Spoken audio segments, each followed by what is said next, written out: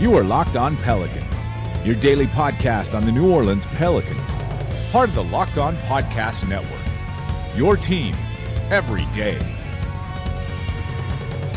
Welcome to another edition of Locked On Pelicans, the daily podcast covering your favorite team, the New Orleans Pelicans, and NBA as a whole, part of the Locked On Podcast Network, your team every day. Available on iTunes, Apple Podcasts, Google Play, Google Podcasts, Stitcher, Spotify, wherever you get your podcasts from. I'm your host, Pelicans Insider, credential member of the media, and editor over at LockedOnPelicans.com. Here with y'all on this Wednesday, kicking off this week's worth of Locked On Pels. Needed a break on Monday and Tuesday after the craziest 4 weeks we've probably had covering this team throughout any period in time.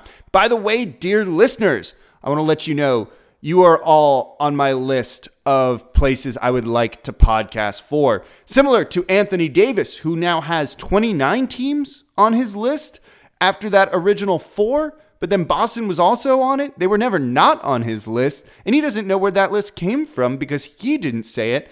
And, well, should we believe anything coming out of the mouth of Anthony Davis?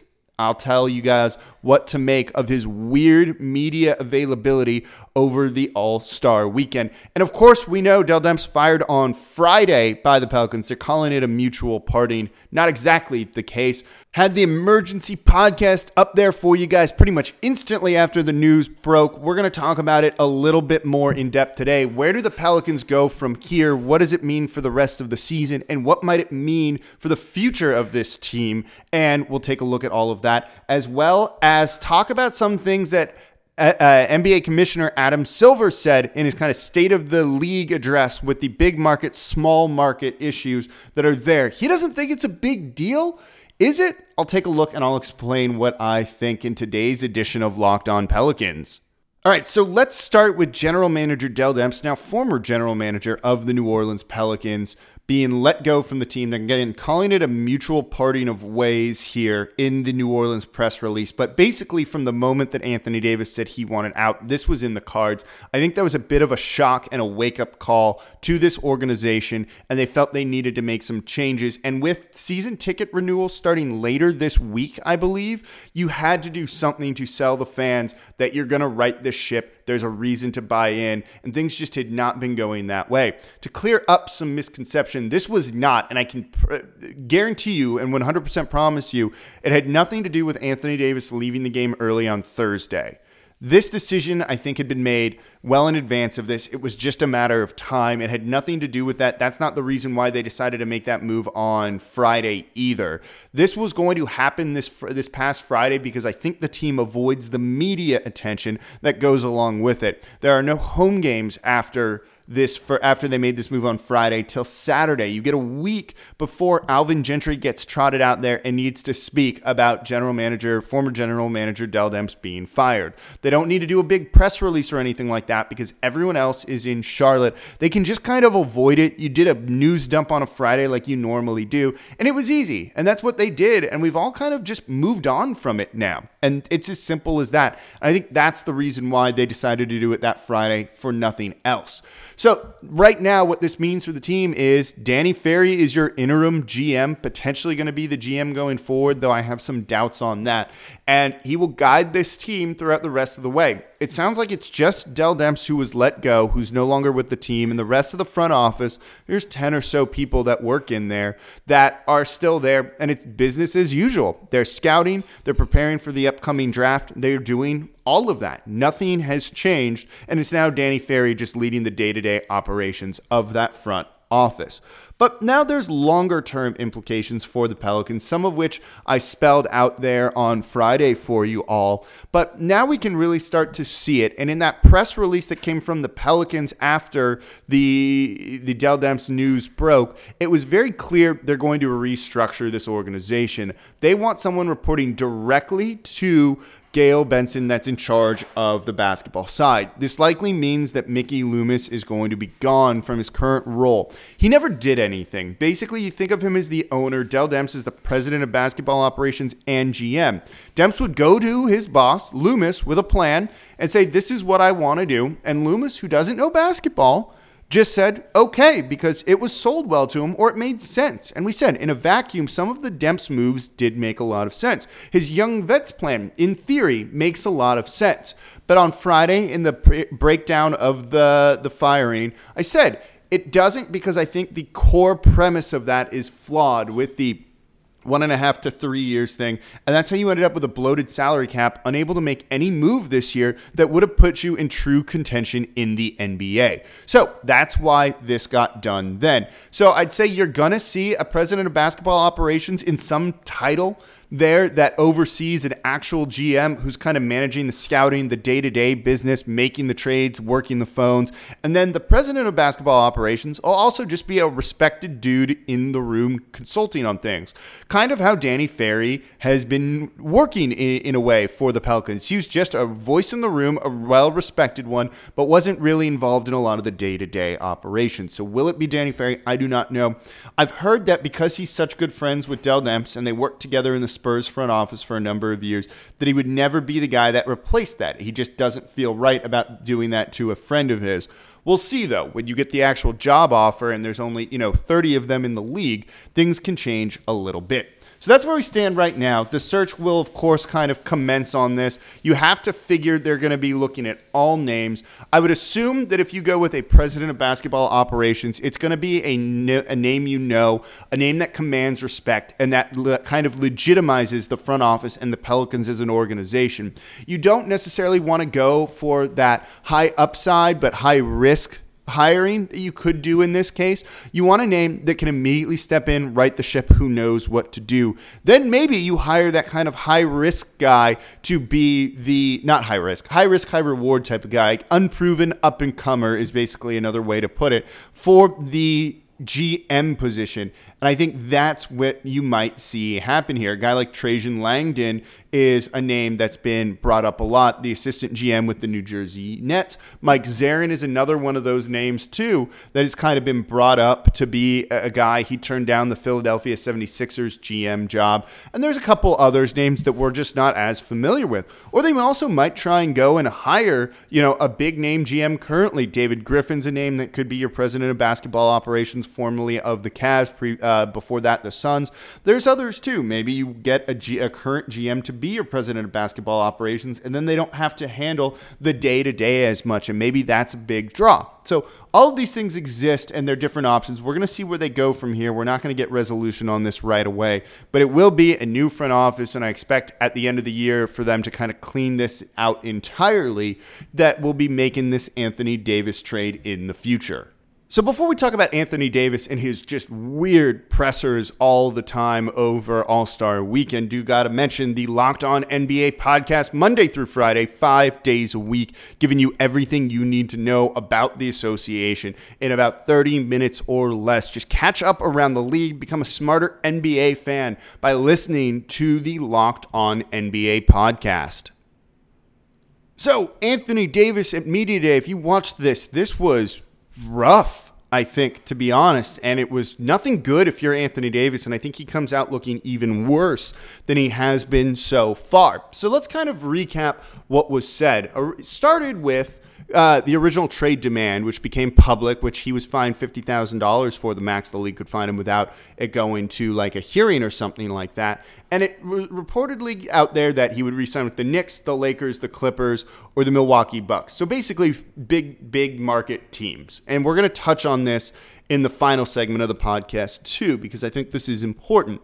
But the Bucks were in there just kind of for show, and also they're winning. And look, it would be fun basketball to pair him alongside Giannis, who's about to be the new face of the league based off of everything that went on over All-Star Weekend. But Boston wasn't on that list. Then his dad came out. His dad, who is I can't even tell you how close they are.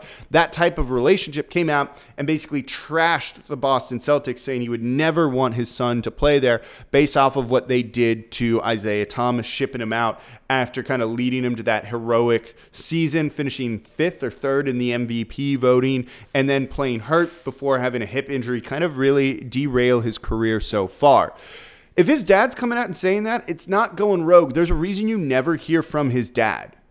You might not know that that is Anthony Davis Sr., because he doesn't talk, because he doesn't need to. So if he's coming out and saying this, he's doing it with his son's approval because he doesn't want to do anything that would upset Davis. Simple as that. So now they asked Davis about this at the media availability, and he goes, no, Boston's on my list. They were never not on my list. My agent gave that list to the Pelicans, not me. This is weird. Why weren't they on the list? Or is it just simply, and this, I'll tell you, is what it is. He tried to force a trade to the Lakers. We all know this. That didn't happen. Now he realizes he's likely not going to end up there. He's going to be going to Boston. Maybe you want to say, hey, I'd be cool being in Boston. That probably is a good way to make an impression on your teammates and the fan base that you might be playing for next year, not saying, I don't want to be here. That's what happened with Eric Gordon here. His heart was in Phoenix, and we hated him until he left because of it. It wouldn't be in AD's best interest to say anything other than good things about the Boston Celtics and the city of Boston. So you heard him say that. And then he gave another interview where he goes, I don't even have a list. He goes, all 29 teams are on the list. So every team but the Pelicans, which, that hurts so much. But there's no way his list is 29 teams. He's just trying to save face. And as he was talking about all of this, you can watch the video of it. You literally see Rich Paul over his his right shoulder. I guess it's our left. His right shoulder looks like goddamn devil whispering into his ear, or angel, depending if you're a Lakers fan, I guess, trying to kind of control what Anthony Davis is doing. It sounds like AD, when he left all of that, Rich Paul pulled him aside and had a talk with him because AD has no idea how to speak to the media about this. This is just horrifically bad. He has no plan when he goes up to speak, and they need to figure this out. Should we read anything into all of this? And the answer is no. Everything coming out of Anthony Davis's mouth right now is 100% manipulation for him, not for Rich Paul to him, but to get others on his side. He clearly does not like being the villain. He didn't expect this kind of blowback like has ended up happening, and now he's doing whatever he can to save some face and not completely put on that black hat and the black coat that goes along with being a villain. He's trying to at least be in a shade of gray here, and it's not working because you can clearly see through this. So there's not much to it. If you still think he's being manipulated by Rich Paul, he said something very illuminating that is maybe the one true thing I think we can take away from his media availability. And he said, I'm not upset about my actions. I had a plan. We wanted to kind of make it happen as I take control of my career, and I went ahead and I did it. And he goes, it's on the Pelicans what they do, but I did my part in what I had to do. They were trying to force a trade to the Lakers. It didn't work out, and now he kind of accepts where he is a little bit right now, at the very least. And it's not in a good spot if you still root for him. And he said he's intent on playing out the year. It sounds like the team is going to really maybe revisit this, reach out to the league. And Adam Silver didn't think that this was a particularly great situation, these things coming public. Shaq was pretty critical of Anthony Davis. You had Kareem Abdul-Jabbar also be very critical of Anthony Davis. It's not going well for him right now in terms of public perception. So we'll see how this goes in the future and what happens here. But there's potential with him wanting to play and the Pelicans very upset and clearly wanting to sit him that this could get uglier before it gets better. But at least we know who Anthony Davis truly is at this point in time. So it's fantasy basketball playoffs, and that means you're trying to win your league, win that money, and more importantly, maybe win bragging rights over your friends. The best way to do that, of course, is the Locked On Fantasy Basketball Podcast, giving you all the advice you need for waiver wire pickups, last-minute trades you can make if you're still in that window, and anything you can to win the money, win the bragging rights. Get an advantage on the rest of your league. Listen to the Locked On Fantasy Basketball Podcast. So in his State of the League address, Adam Silver talked a little bit about the difference between big markets and small markets and the fact that he actually doesn't see one as much. And he pointed to a couple of interesting things. Last year, a number of the big market teams didn't make the playoffs. You had smaller markets in there. If the season were to end today, you would have, I think, 6 of the 8 smallest markets in the NBA in the playoffs, while the Lakers and Knicks and Heat would be on the outside looking in. Miami, I think, is considered like a medium to small market as well. You had Memphis with a 7-year playoff run that finally just kind of got old and stopped competing. So he doesn't think the disparity is there as much. And he's right to an extent, but he's still wrong about certain things. And there are advantages that big market teams have that other teams don't. And when I was recording Locked On NBA with John Corrales earlier, he made a really good point that I'd never thought of. A guy like Anthony Davis, if he wants to get shoe deals, bigger endorsements, and all of that, needs to be in a big market. You can have Giannis in the small market who's going to be plastered everywhere. This dude is the future face of the NBA, maybe sooner rather than later. We might not even wait for LeBron James to retire or to be in the twilight of his career. Giannis was that electrifying and is that great of a personality over All-Star Weekend that I think you're going to see him just kind of be pushed to the forefront. But Anthony Davis doesn't have that personality. So if he wants big endorsement deals, he needs to be winning in a big market where he's the man and where people know who he is. And that's Los Angeles, that's New York, and that's maybe a couple of other teams throughout the league. But it's not here because he just doesn't have the personality to kind of get him those endorsements and those type of deals that he would like unless he was in a big market and shoved in everybody's faces where, if he was on the Lakers getting, 20 plus national games a year, yeah, great. He can get those deals, but he's not going to get that here in New Orleans. And I think that's a really good point. That is something that big markets have as an advantage over the small markets. As global as this is, if a guy's not charismatic by himself, you're going to need to be in a big market to try and get some of those things that you may or may not want. I don't know if Kawhi Leonard necessarily wants that, but Anthony Davis certainly does. And he's not getting it here in New Orleans because of his own shortcomings in the matter with that. You also have big market teams that are willing to pay the luxury tax, or the luxury tax doesn't hurt them as much because of their local TV deals. The local TV deals do not qualify for revenue sharing. You just get to keep those. So when the Lakers ink $1 billion TV deal, all $1 billion of that is theirs. The Pelicans don't get a piece of that pie. The Pelicans TV deal is likely going to be one of the 5 smallest in the league, and they're not getting that big financial incentive. There's a reason you see small markets try and duck the luxury tax. It can get very, very expensive, and if margins are already kind of thin, that can sometimes make a difference. When you have the New York Knicks and the Madison Square Garden deal and their TV, whatever it is, yeah, they can afford to pay the luxury tax. And maybe it means you want to go to that team because you know they're willing to spend that to get that extra player or to re-sign that one guy that makes you work, and you have a better chance of winning. But I don't think it's entirely that. And I think you just want to see, or you're starting to see players gravitate towards well-run, well-managed teams that are winning. There's a reason Milwaukee was the small market put on the Anthony Davis list originally. You can even go back when Greg Monroe signed in Milwaukee. That was a huge shock to the NBA that he went there compared to any of the other teams that were chasing after him. It didn't work out as a player, but that was a pretty big free agent signing at the time. He spurned the Knicks to go there. So I think you kind of see what players are looking for. They want to go to these specific teams where they think they're going to have a chance to win. And look at Paul George being maybe the best example of that. He was there. They sold him on it. He realized he's in a winning situation. He meshes well with the organization. And he re-signed after basically everything was telegraphing him going to the Lakers too. But you want to know what's really interesting about that is to get Paul George in Oklahoma City, for them to sign him to this 4-year deal, they had to trade for him in the first place because you know what? If he had played out the season with the Pacers, he was not going to sign there as a free agent. You know that wasn't going to happen because these small market teams aren't going to impress you in that kind of one-on-one meeting you're going to have. You need to be in there for a year plus to really start to feel that. And that's the disadvantage.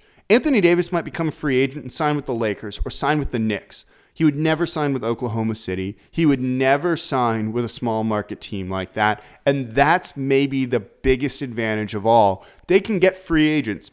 Small market, middle market teams do not.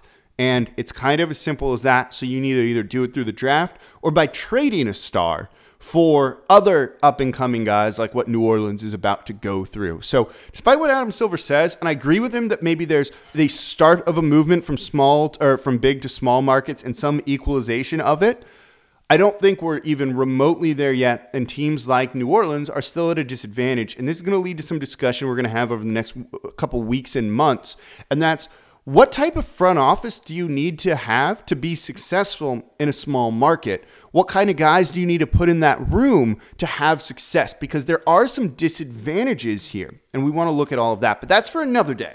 So thank you all for listening to the Wednesday edition of Locked On Pelicans. Happy to be back with you all. I'm glad we moved on from a lot of the speculation of things. We can now start looking towards the future, which hopefully will be bright. So as always, I'm your host, Jake Madison, at NOLA Jake on Twitter, and I'll be back with you all tomorrow.